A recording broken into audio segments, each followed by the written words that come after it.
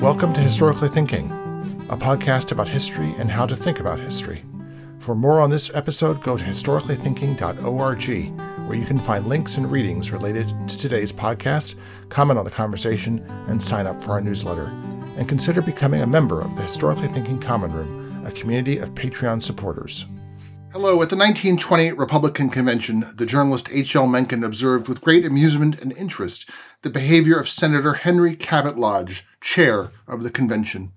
Lodge's keynote speech was, of course, bosh, wrote Mencken, but it was bosh delivered with a certain air. Lodge got away with it because he was Lodge, because there was behind it his unescapable confidence in himself, his disarming disdain of discontent below, his unapologetic superiority. This superiority was, and is, quite real. Lodge is above the common level of his party, his country, and his race, and he knows it very well, and is not disposed toward the puerile hypocrisy of denying it.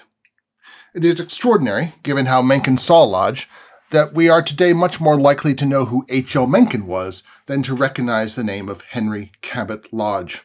Of a prominent seafaring family, he received one of the very first PhDs granted by Harvard, was involved in Massachusetts politics from 1880 onwards, and in 1892 was elected to the United States Senate, where he served until his death in 1924.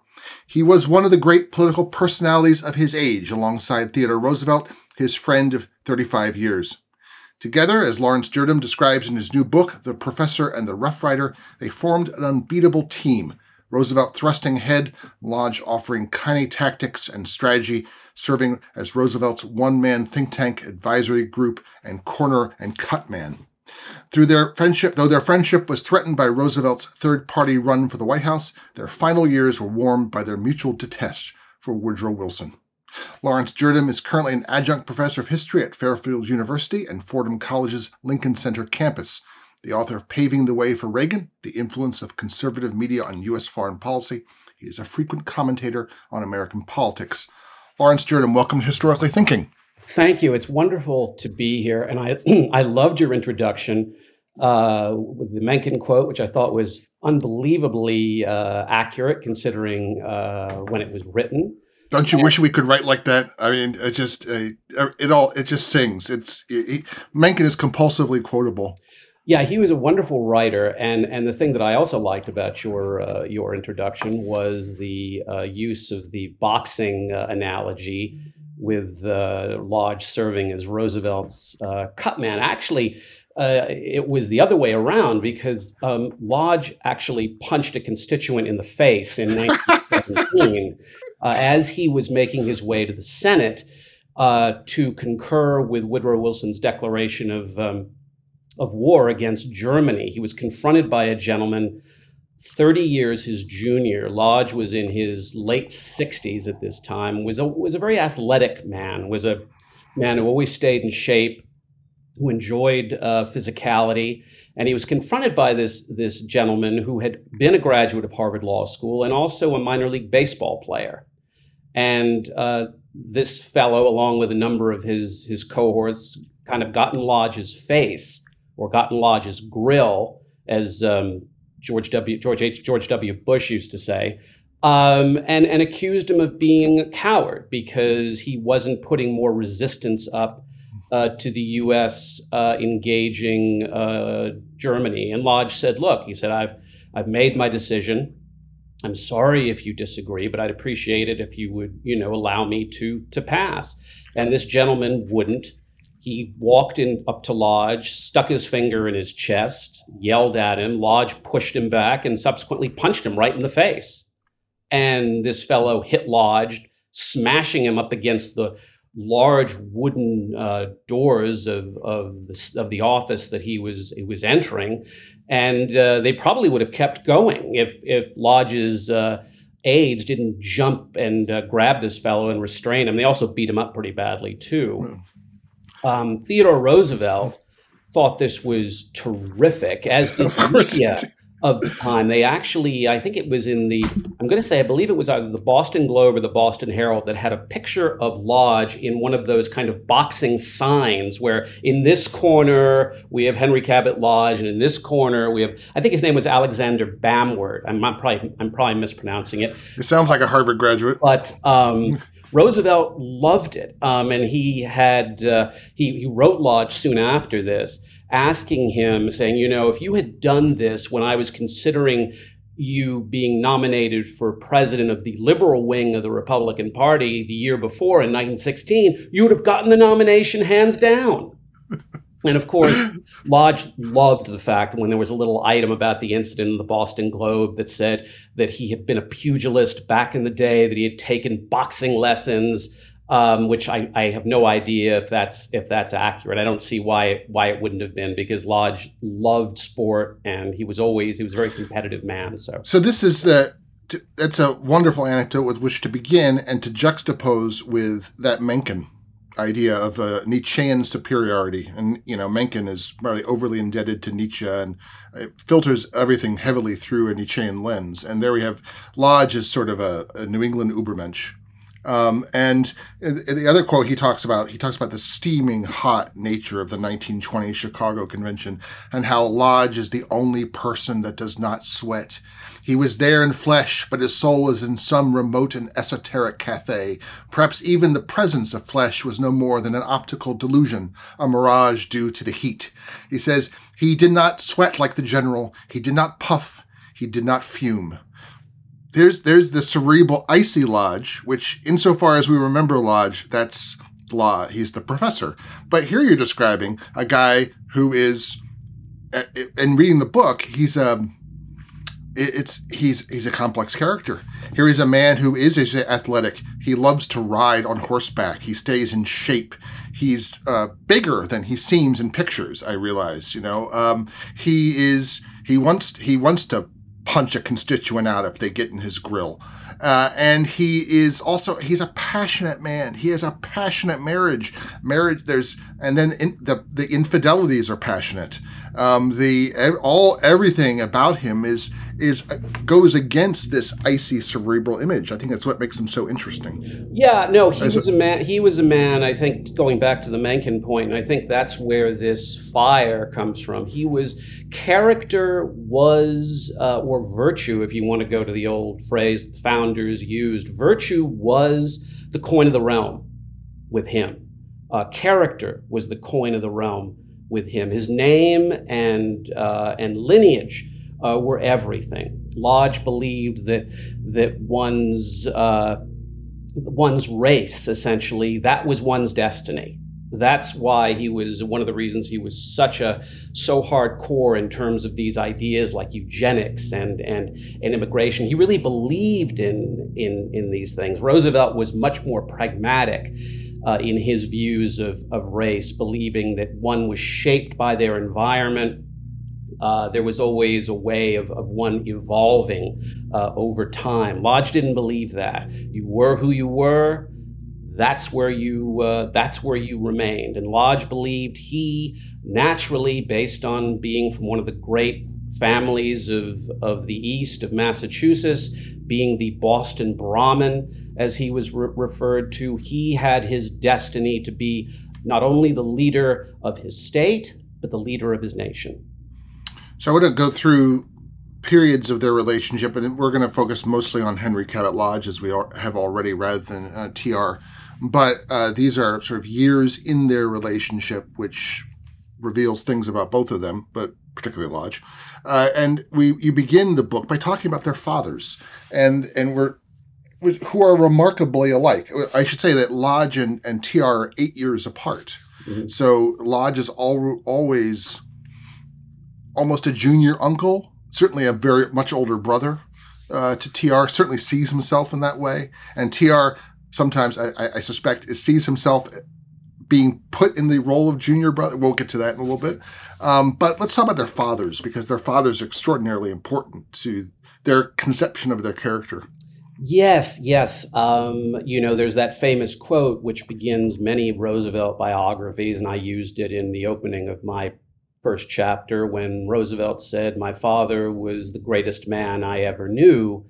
And Lodge viewed his father very much the same. He said, I'm paraphrasing now, but that his father, John Lodge, who was a very successful man in his own right, owned a shipping business with marvelous names of ships like the Don Quixote and others, and worked out of a accounting room on Boston Harbor, where he would send his ships abroad to get spices and other exotic goods from Africa and Asia. And Lodge adored his father. That's where he got his great love of the sea. That's where he got his great love for nautical history and naval affairs. Lodge described his father as being the perfect company for a child. John Lodge was very patriotic, very much a man who was rabidly against slavery, very much wanted to serve his nation in the Civil War, was unable to do so because he had a knee injury, which I believe, occurred in a riding accident. But nonetheless, he became involved in the war effort anyway, enlisting others to serve on the field of battle. But he really taught Lodge ideas about courage, about honor, about duty, about not living life in a kind of complacent sort of way, to stretch oneself, to stretch one's ability to serve the community, very much along the lines, I would argue, even though this was years before, of Theodore Roosevelt's strenuous life philosophy. This idea that just don't go along because you have lots of money. Do something with your life that is significant, that's of service to your community and yourself. And when John Lodge passed away, when Lodge, the young Cabot, was an adolescent, it's something that he never got over. He said, in fact, that there was a gap all through his life that was never filled when his father passed away. So, yet he does not follow his father in commerce or at the sea. Is he? How many? Is he of how many children are there in the Lodge family? Well, there's Cabot, and then he has an older sister, a good deal older, actually, who he really isn't close to. There's a large age gap, and she's off and away and married and living her own life when he's still a relatively young man. And so he's left to the doting supervision of his mother, Anna, who very much is along the lines I would kind of compare her to the woman, the mother who raised Franklin Roosevelt. Very much someone who saw her son as the center of her world, filled him with complete and utter confidence, really imbued him with the idea that he was something special, that he had a destiny to fulfill. And she was going to do Douglas MacArthur's mother as well. You are a greater man than your father. That's the sort of that's the special kind of mother that does that. Yeah. And he adored her. He wrote her when he went into politics every single day for I don't know how many years. Wrote her just everything that was going on in his life, who he was meeting, what was going on. She kept everything, every news clip, every photograph. She adored him. She loaned him money when he needed it, when he needed to finish his his townhouse in Washington. She loaned him $50,000, which was the equivalent today of however many millions. I don't know, but she was an enormously wealthy woman.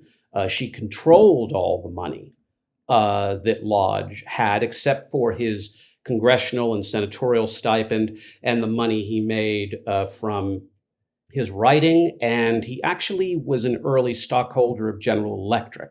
So he received dividends from that. But any significant funds, he had to ask her for them. And she lived for a long time. She did. She lived until, I believe she lived until, for then anyway, she lived until, I guess, her late 70s or early 80s, but she was quite young when she had him. I think she lived until I'm going to say certainly when TR was president. I believe that was her. It's interesting because both TR and Lodge, they so attribute their character to their fathers, and yet their mothers get a short stick but TR's mother is also very influential, if for nothing else than because of her Southern origins. And the fact that his uncle, I think it's his uncle, is in Liverpool trying to get Confederate raiders for the Confederate Navy. Yet their fathers are both passionate Union men. Mm-hmm. I mean, Union Republicans. Yes. And I think perhaps maybe Theodore Roosevelt Sr. is a little less of an abolitionist than Lodge Sr., but certainly they have their fathers are certainly both on the radical Union men verging towards radical Republicans, and their sons inherit that from them as well. Yes, the Civil War was a really formative moment in the lives of both TR and Henry Cabot Lodge. Of course, they were far too young to experience it in terms of going to battle, but Lodge, who was several, as you said earlier, 8 years older than 7.5 or so years older than TR, remembered the experience very well. And in his book where he describes his early life, he said the war changed everything. He said it was something that Lodge never forgot. He, I think, throughout the rest of his life, and certainly during his political career, he had a real sense of disdain for the old Confederacy and the views that existed within the Confederacy. And granted, both men's views on race were, to say the least, narrow and foolish, if you really want to look at it that way. But both men did believe that African Americans should be citizens of the country. They believed in voting rights.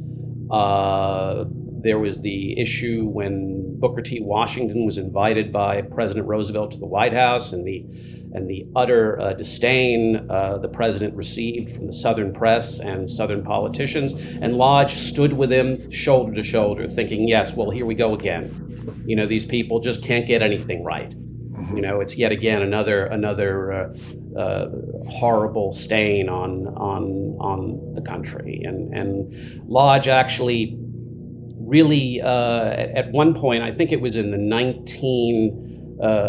TR's the second convention, or Taft's convention, where Lodge tried to get a measure about enhancing African American voting rights. It's something that he would have liked to have done. Too much resistance. He writes a letter to TR and says, you know what, it's shameful, but we just can't get it done.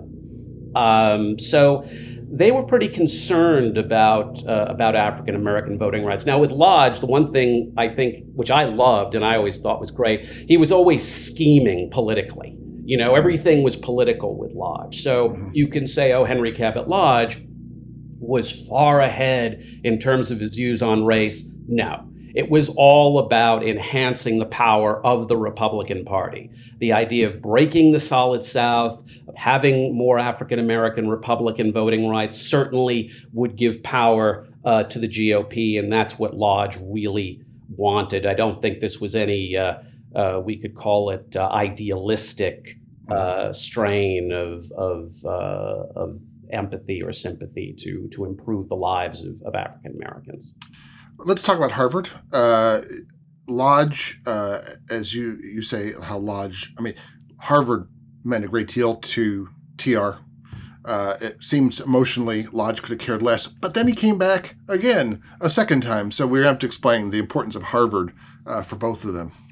Yeah, Harvard was an interesting place then, completely different from what it is today, much smaller than it is certainly today, and not as demanding academically as it is today. It was very much, and I forgive me for those of you listening who attended Harvard. My own wife attended Harvard. My father-in-law attended Harvard, so I'm sure they'll listen to this. And they know I've said this before. But Harvard was very much a finishing school. It was very much not a place where academic rigor was key. And Lodge admitted that he really blew a lot of opportunities while he was there. He spent too much time at Porcellian, the most elite club on campus, too much time going to plays at the Hasty Pudding Club, too much time riding or having a good time. He just really didn't apply himself, and he admits this. Roosevelt was the same. He said, I enjoyed my time at Harvard, but in retrospect, it really didn't do a whole lot for me in terms of dealing with the world. Lodge was influenced to do a degree in history by Henry Adams, a giant within himself, who we could probably spend the entire podcast just talking about. Lodge had taken a class with Henry Adams at Harvard. Henry Adams became his mentor. And when Lodge, after his honeymoon with his wife Nanny, he corresponded with Adams and said, well, what should I do? What path should I take? And Henry Adams said, well, why don't you consider being a writer and an academic? And if that's the case, you should get a couple of advanced degrees. And Lodge did that. He got an advanced degree in law, and he got one of the first PhDs from Harvard in American history. And he wrote history for really his whole life in and out of politics. He very much was the professor, or the professor in politics, as Theodore Roosevelt called him, a man who had one foot in the academic world and another foot in the political world. Not to get too deep in the historiography or the history of teaching American history weeds here, but it's fascinating to see that his dissertation was on Anglo-Saxon law, because at the very same time, 1876, Johns Hopkins is being formed. The history department at Johns Hopkins is obsessed with Anglo-Saxon law and Anglo-Saxon institutions. And Woodrow Wilson, who's getting his PhD in history and politics or wherever the hell it was, he's also, even though he'll do stuff, he's doing stuff on everyone's doing Anglo-Saxon stuff. It fits in with the eugenics, it fits in with the race, it also fits in with this, it presages also a progressivism, I think, to some degree. That's a really interesting context. I did not know that about the strong interest in that area. Lodge certainly also, I believe, taught courses on this. He was not the most inspiring of professors. I think at one point in maybe one of his first classes, he had something like 16 students that went down to something like 4 or 5. So I don't know how well he would do in today's academic environment. It helps that there are no student evaluations. No assistant dean for exactly. record keeping and minding your own business. Exactly. So 1876 he gets his PhD. In 1880 he is elected to the Massachusetts legislature. 1880 is when TR is elected to the New York legislature. Why do these two Brahmins? Why do they turn to politics? Well, I think, as I said, I think for Lodge, there were a couple of things. I think one, going back to what I said, he had great admiration for the ancestral portion of his family. George Cabot, a direct relation, had been the second senator from Massachusetts, had been very friendly with Alexander Hamilton. Lodge was surrounded by history growing up in Boston. Many prominent historians would come visit his family. They would have dinner together, and I think Lodge found that very interesting.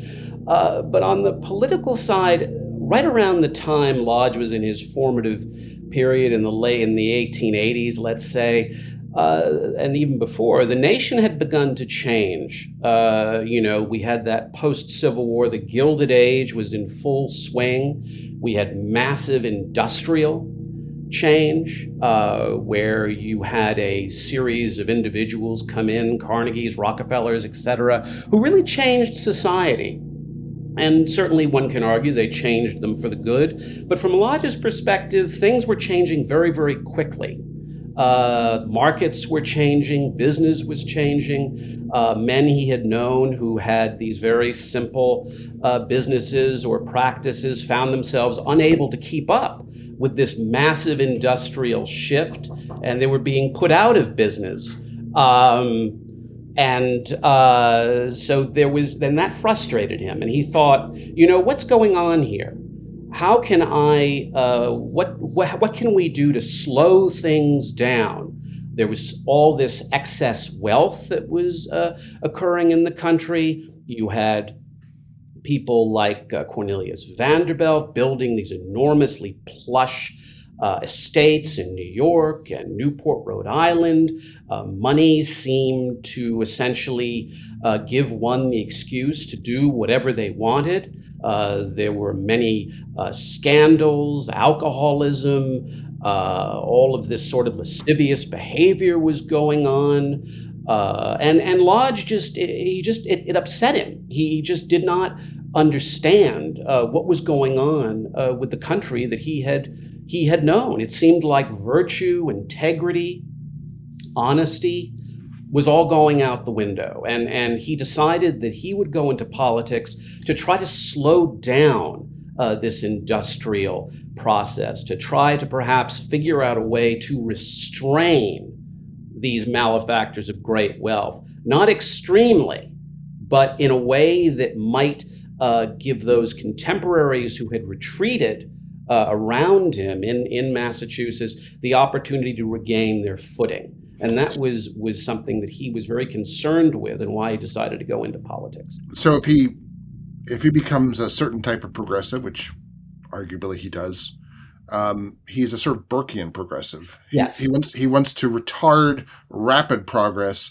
but have slow evolutionary progress. And there's also, in addition to that, just a sort of ancien regime, his disgust with the nouveau riche and the new ways of doing things. I mean, he's proud of his bloodline, and he wants to preserve it. Yes, and the ability of people like him.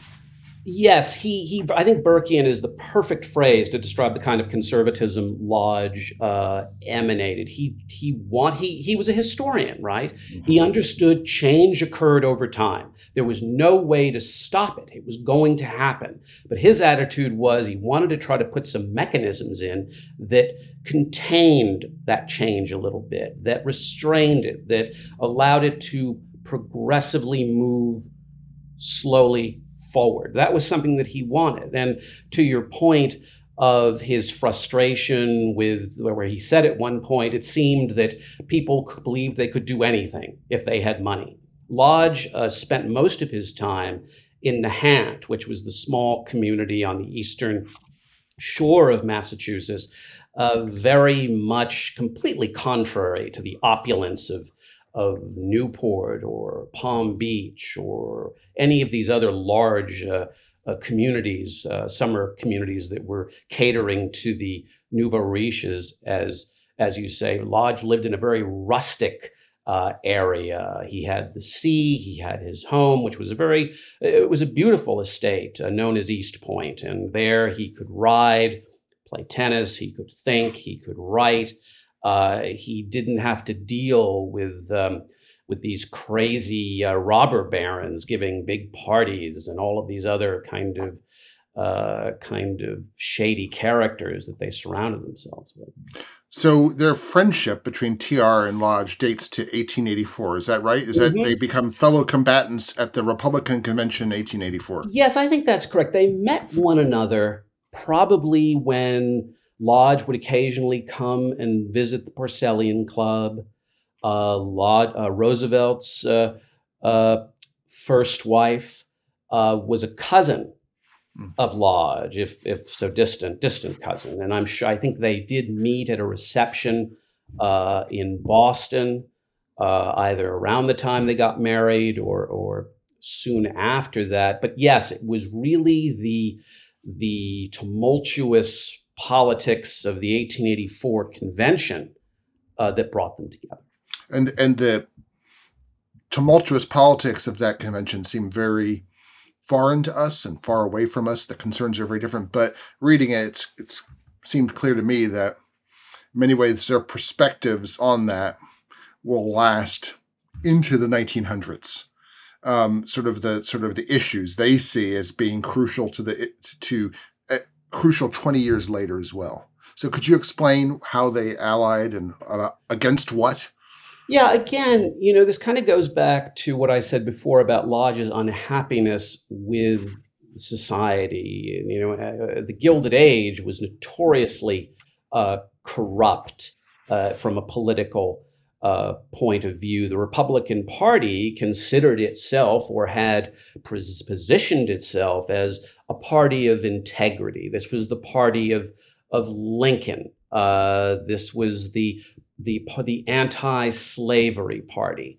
However, by the time you get to the 1880s, the Republican Party had chosen to surround itself around, by 1884, with a gentleman by the name of James Blaine, who was an extremely celebrated, one of the great political characters of his age, a great orator, a man who rehearsed every little word, every little movement, every little phrase he used in his great speech making. But Blaine was a flawed character. He had been involved in the Immobiliare railroad scandal, which involved payoffs and kickbacks that many in Congress received from the railroad barons. And so Blaine was tarred with this scandal when he was the frontrunner for the Republican nomination in 1884.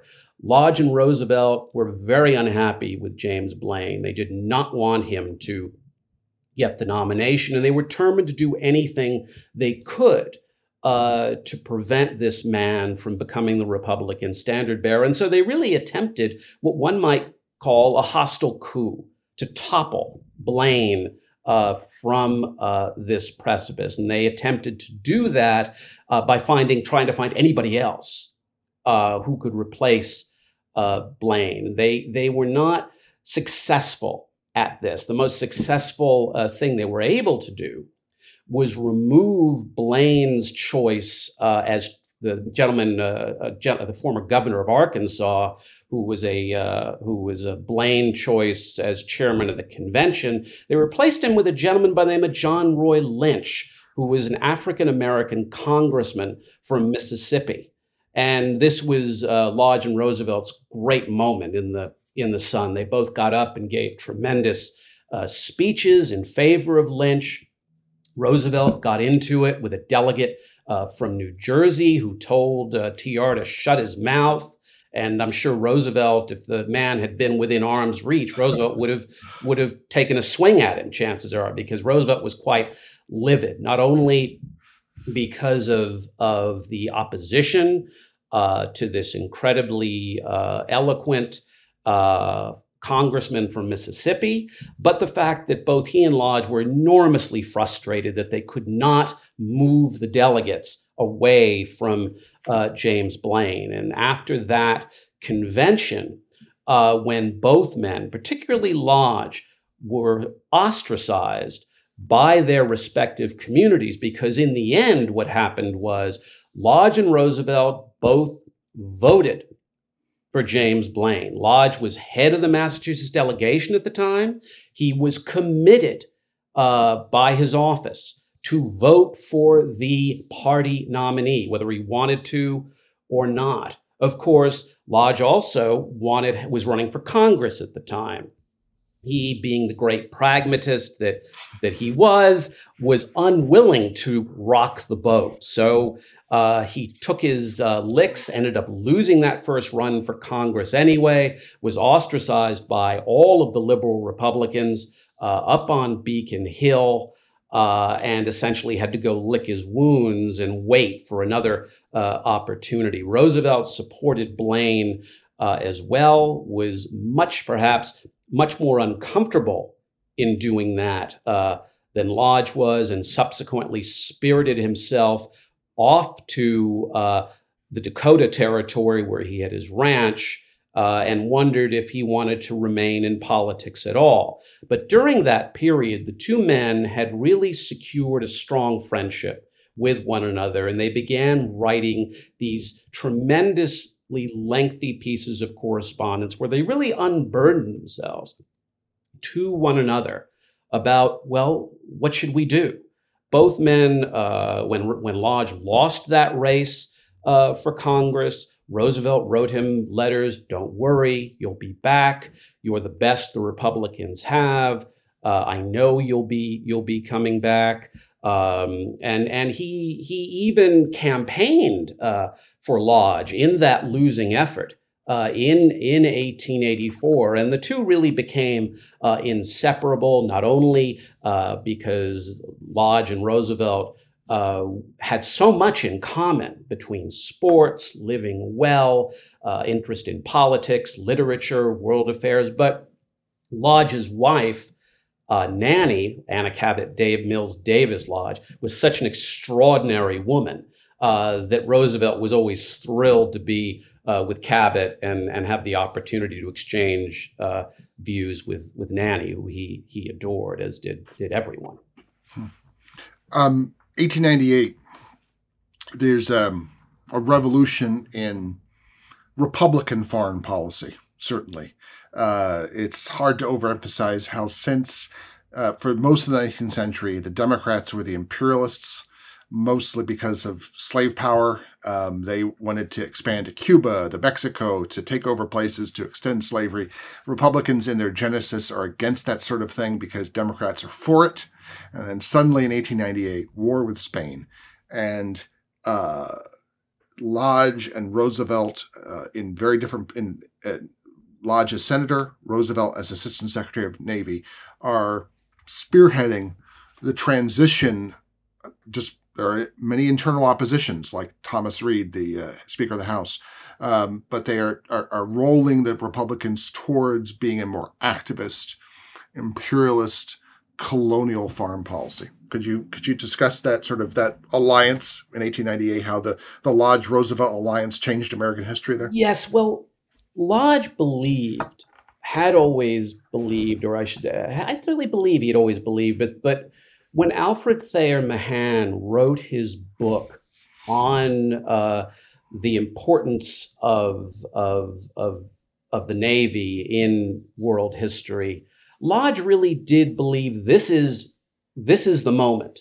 This is the moment when the United States really needs to seize the opportunity to become a great nation. Lodge was always concerned about the influence and power of Europe. He was always concerned that the United States, in a way, could potentially was weak, could potentially be undermined or attacked by the more powerful global powers. Remember, England, of course, the sun never sets on the British Empire, had this extraordinary navy, had colonies all over the world, Spain, all these other great European powers. And Lodge believed we need to have those opportunities. We need to have a hand in the affairs in the Pacific.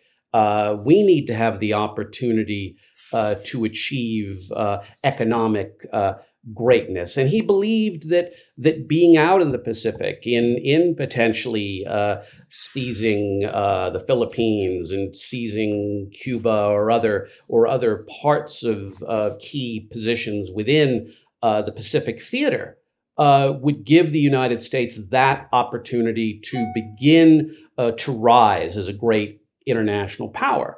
Roosevelt believed the same thing. They both read Mahan's book. As I write, Lodge may have read it, Roosevelt devoured it. Roosevelt loved naval history. He was very much along the lines of Lodge. He had written his great naval history of the War of 1812 years earlier. He knew Mahan. He had gone and talked at the Naval War College. And he believed, like Lodge, that the United States had a great destiny. That he really did believe that this idea that George Washington had talked about in his farewell address, this idea of Western expansion.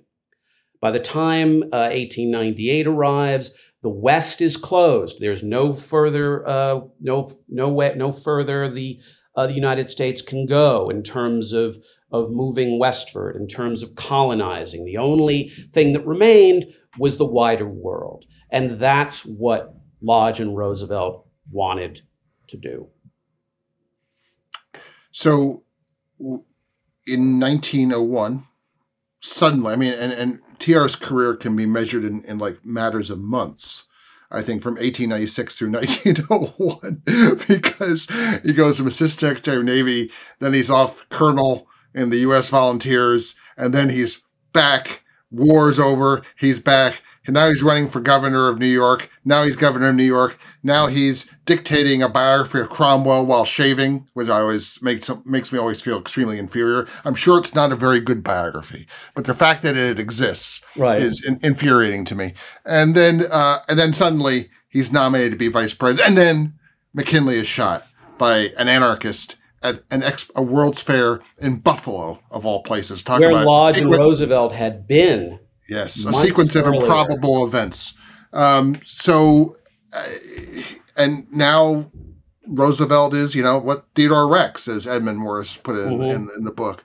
And at this point, Roosevelt's somewhat touchy about whether or not Lodge is his think tank, intellectual cornerman, cuts and bruises chap.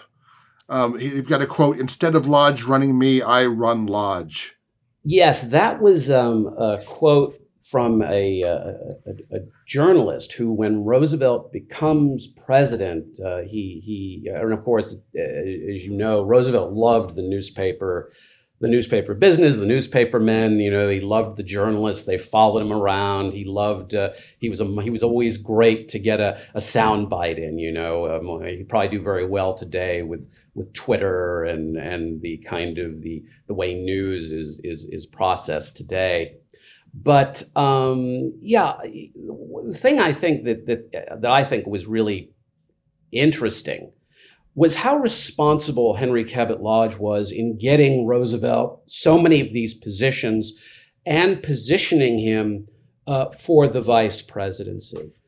Lodge really did believe, to borrow yet another Franklin Roosevelt phrase, that TR had a rendezvous with destiny, that he was this unique figure, this unique intellect, this unique personality with this incredible energy, drive, political acumen to become president of the United States. And I don't know when Lodge first started talking about it, but certainly he was talking about it more than a year before Roosevelt becomes vice president.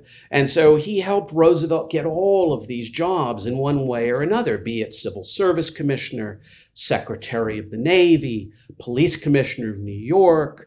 He was fully invested in the whole idea of Roosevelt being governor, even though he thought Roosevelt would be better off in the Senate.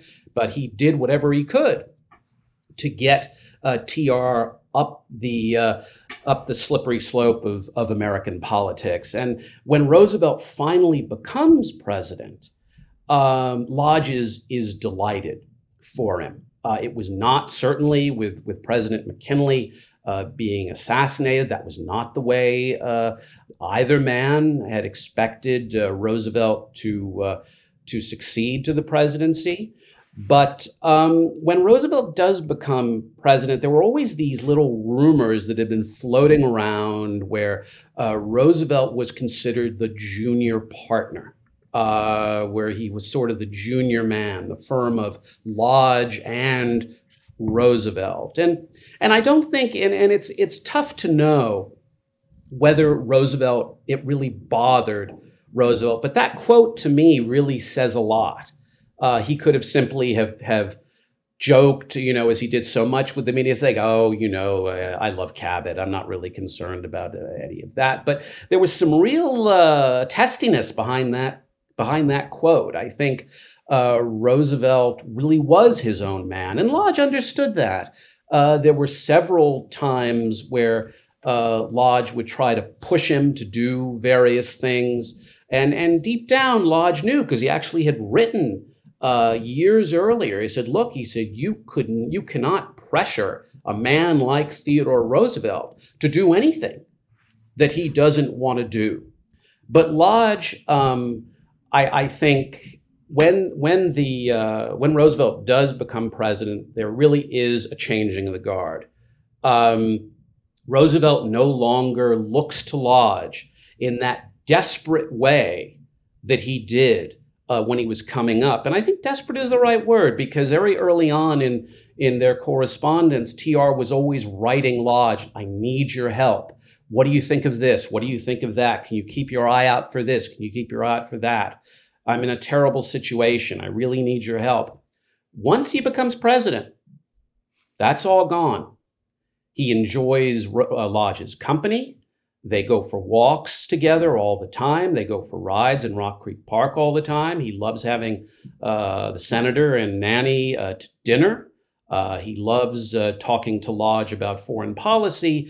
But in terms of relying on Lodge for really detailed advice, that's no longer. Roosevelt really is his own man, and he starts focusing on ideas and philosophies that are more progressive, far more progressive than Lodge is comfortable with. And this will take its toll as we move through the Roosevelt presidency and up to that historic 1912 election.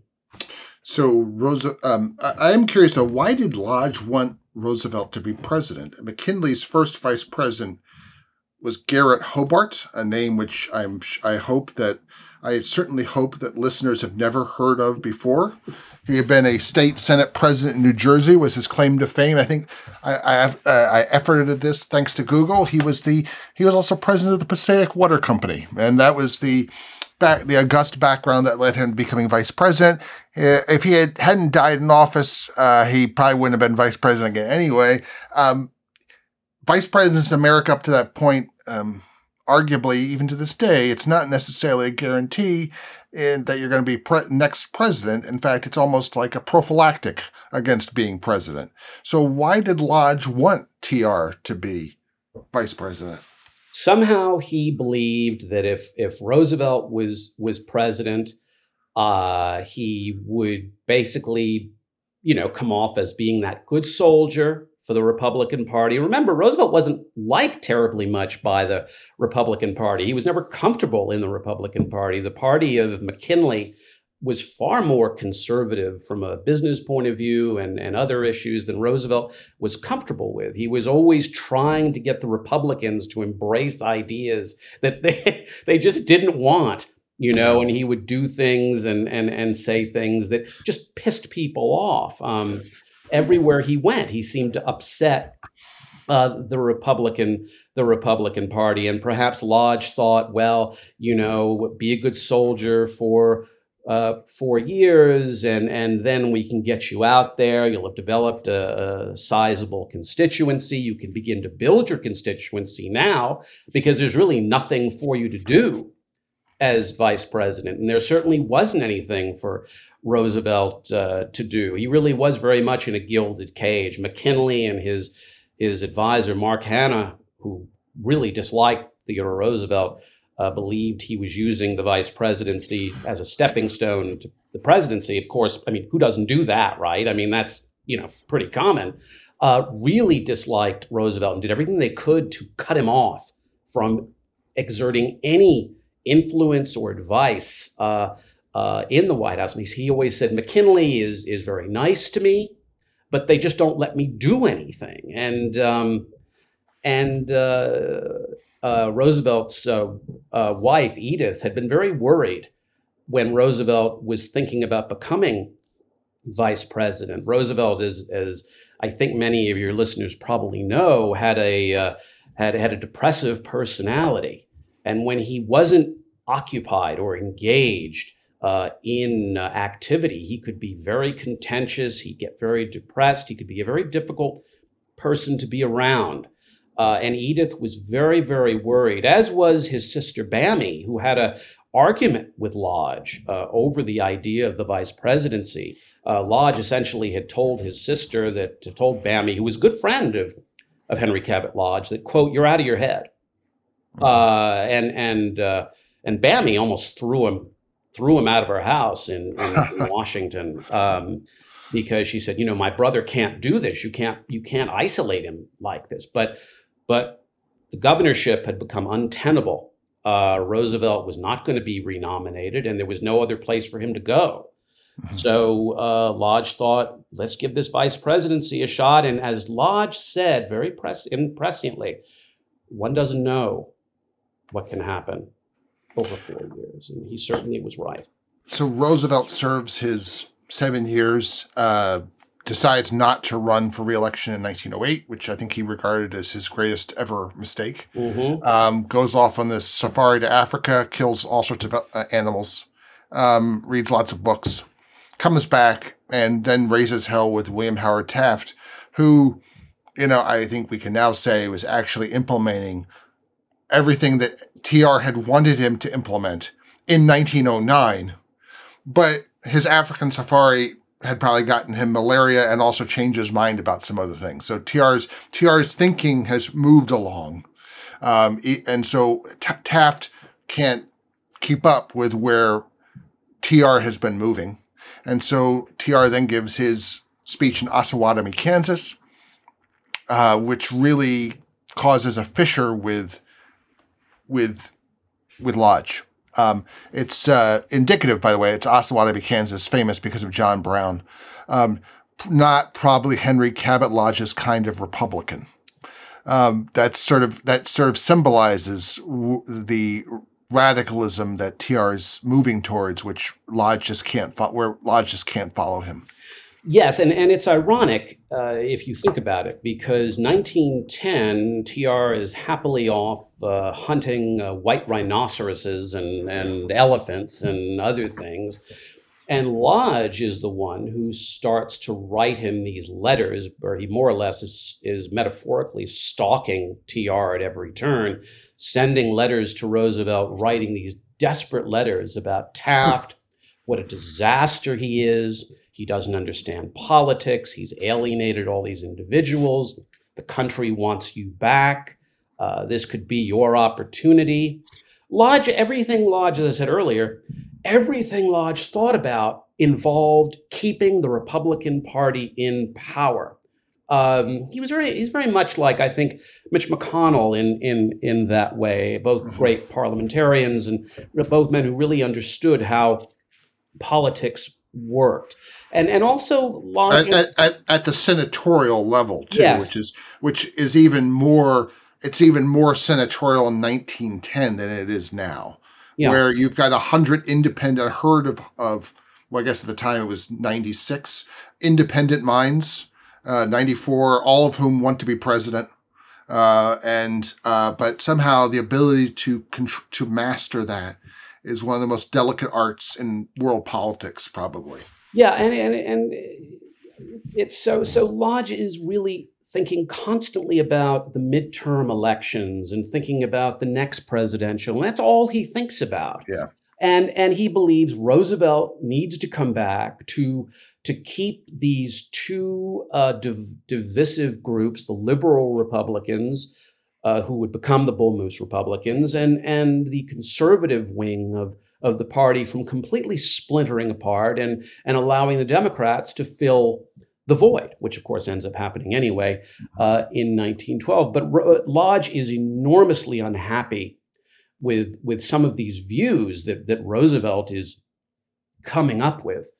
Open primaries, removing, the thing that he hated the most was the idea of removing, having referendums on justices who don't uh, come up with rulings that the public likes. Lodge thought that was absolutely horrific. He said the quality would go so far down it wouldn't even be worth taking the position. And Lodge was very much a strong constitutionalist. He believed in the Constitution as written, and he didn't like some of these things that Roosevelt was recommending. And he didn't like the fact that Roosevelt was about to wreck the Republican Party. And he wrote a letter to Theodore Roosevelt that he actually put in his the published correspondence, where he said, and I'm paraphrasing again, he said, "I cannot recall a moment where you have hurt me as much as you have. I clearly was completely wrong about you in terms of I thought we were both on the same page. I thought we understood and believed in the same things. Clearly, we didn't." And then this incredibly prolific correspondence, which had begun in 1884, essentially stops. There may be a letter here, there may be a letter there. They see one another at various social occasions. Lodge says, "I'm not going to participate in the 1912 primary because your friendship is more important to me than politics." Of course, Lodge didn't really follow his own advice, because he did shift the Massachusetts primary to William Howard Taft. I don't know if Roosevelt knew about this. If he did, I can't imagine that friendship would have continued, but who knows? And then they finally come back together after Roosevelt is shot. Lodge is very upset. He writes these very heartfelt telegrams. TR more or less forgives him. Edith never really does forgive Henry Cabot Lodge. She was secretly thrilled during the primary when more people went to a Roosevelt rally than an event Lodge was due to speak at. I think she was very hurt by Lodge's betrayal, and as well as Elihu Root's betrayal as well. But they eventually come back together as one over their mutual hatred for Woodrow Wilson, who implements all of TR's ideas. And this is a through point to basically 1919 and Lodge's death. There's been a lot of ink spilt about Lodge and isolationism and nothing of the sort. I mean, Roosevelt and Lodge are talking about a League of Nations in like 1913, 1914. They're probably talking about it way back in like 1902. Or something of the kind. The only reason that Lodge is against it and sort of campaigns against it in the memory of his now dead friend is because they hate Woodrow Wilson and it's his idea, and Lodge wants to win the 1920 presidential election. Yes, I think that's true, but also in terms of the way the League was structured. Okay. Lodge... Oh, you're going to bring policy into this. He hated the idea that the U.S. essentially would be second fiddle to anything. He really saw the League of Nations as subverting the international greatness of the United States, something that both he and Roosevelt had been passionate about, and really drove their.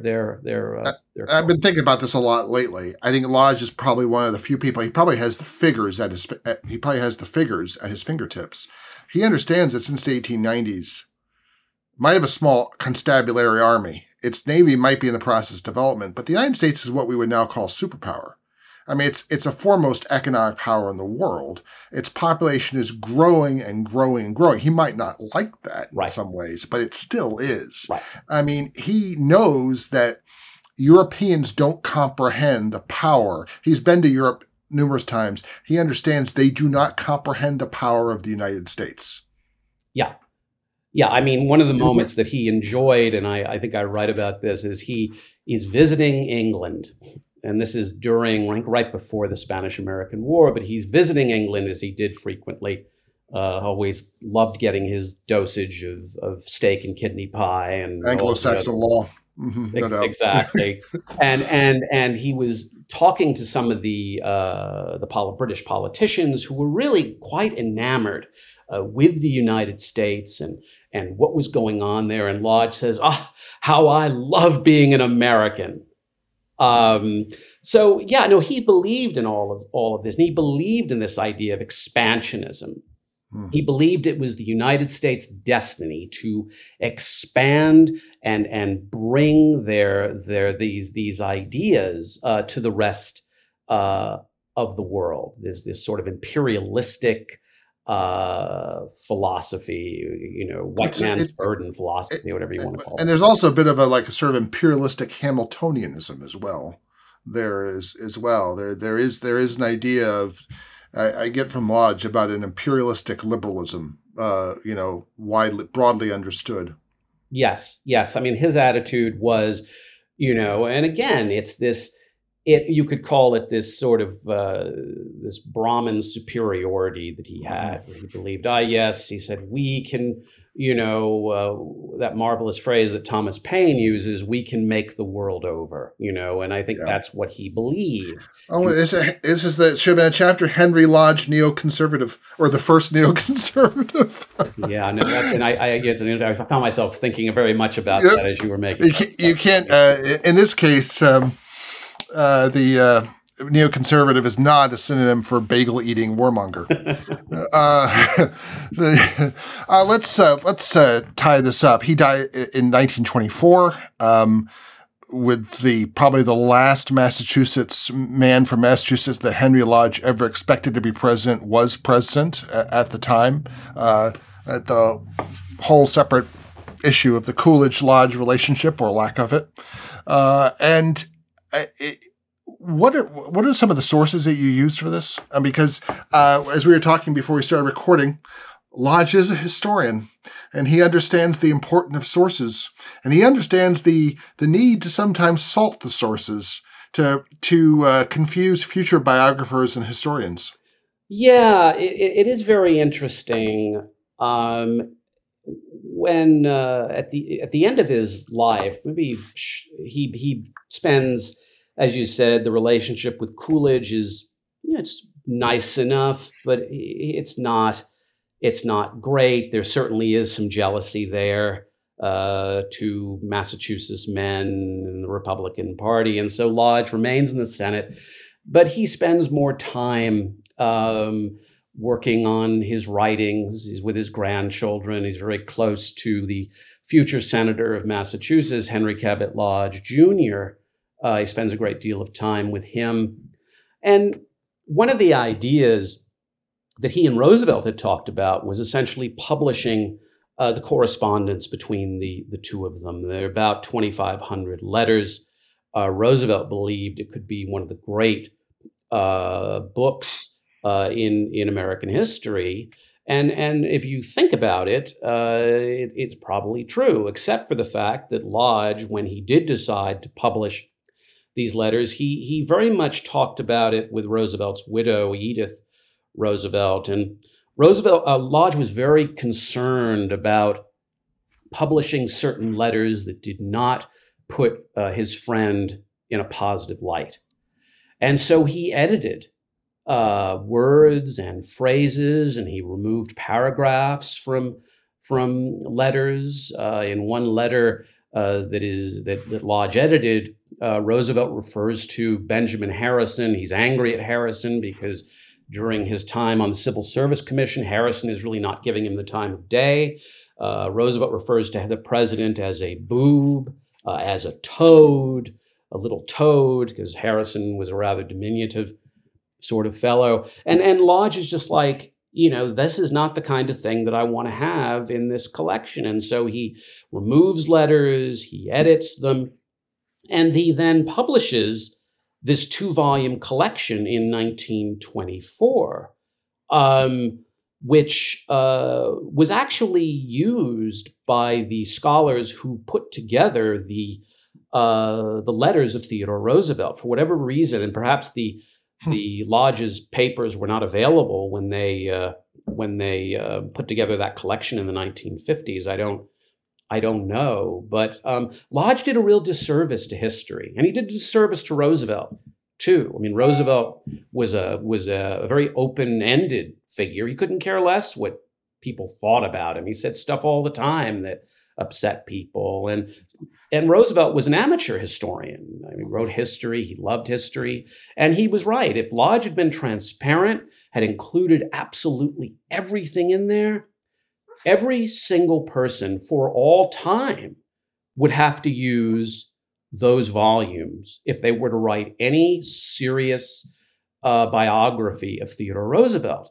But these letters are now very problematic, and I spent my time sitting at a library, at our wonderful library in Darien, Connecticut, going through the letters Lodge had prepared and the raw letters that were the actual letters that are at the Massachusetts Historical Society. And I mean, other scholars have pointed this out. This is nothing new. John Garrity, back in the 50s, when he wrote the definitive book on Henry Cabot Lodge, has talked about it. Kathleen Dalton, who wrote a wonderful book on Theodore Roosevelt, talks about it. But this is really the first book where the foundation of this book is based on those 2,500 letters, and therefore this was something that I really had to talk about when I was completing the work. Well, I mean, books of letters don't sell. No one wants to read them. Yet one of the most treasured items on my shelf are the Lester Capon edited correspondence of Adams and Jefferson, which is, one of the great American correspondences. And it would be great to see a 1-volume, unexpurgated collection of the Lodge Roosevelt letters. As Adams says to Jefferson when they renew their correspondence, it's necessary that we should explain ourselves to each other, which is what makes it such a imperishable meeting of the minds that you can listen in on. And that there must have been several points in their lives where there must be several nodes in their life where just to read that, them explaining themselves to another would be a great benefit. Yeah, Lodge never wanted those letters to be seen. If he had his way, he actually told Edith that. He said, "I never want these things to be seen. I don't want anybody to really know." And but now they can be, right? I mean, now they can be. Let's conclude the vagaries of the cultural and political reputation. I mean, Lodge is not. It should be clear that Lodge is not. He is a sort of grand master of political dark arts, as we've said, but he's also a cultural figure. And he's a much more interesting life than a modern politician. Inherited wealth helps with that. But the fact his avocations he takes his avocations like TR does very seriously. And yet, even looking at this is the selection I had read in the beginning from the Mencken Chrestomathy, a selection of Mencken's favorites of his own writings. He has to explain, this was written, I think, in the late 40s, he has to explain who Henry Cabot Lodge was. Henry Cabot Lodge, then a senator from Massachusetts and one of the leaders of the Republican Party, people have already forgotten. And yet, there's that fantastic John Singer Sargent portrait of Lodge, which I'll have in on the webpage, which shows him as a sort of colossus. Shows him as a dark Italianate, which I guess he wasn't, colossus, that's all quite forgotten within years. It's very, very humbling to realize. Yeah, it's interesting. I don't know, but I always thought that people know Henry Cabot Lodge because he is briefly mentioned in high school as the man who is responsible for destroying Woodrow Wilson's dream of the League of Nations. Giving Woodrow Wilson a stroke, which, he probably would have been pleased with, by the way. If he could. Well, he tried to work with Wilson after he came back. He did. And it just didn't work. A normal person, anyone other than Woodrow Wilson would have taken Lodge with him to Versailles.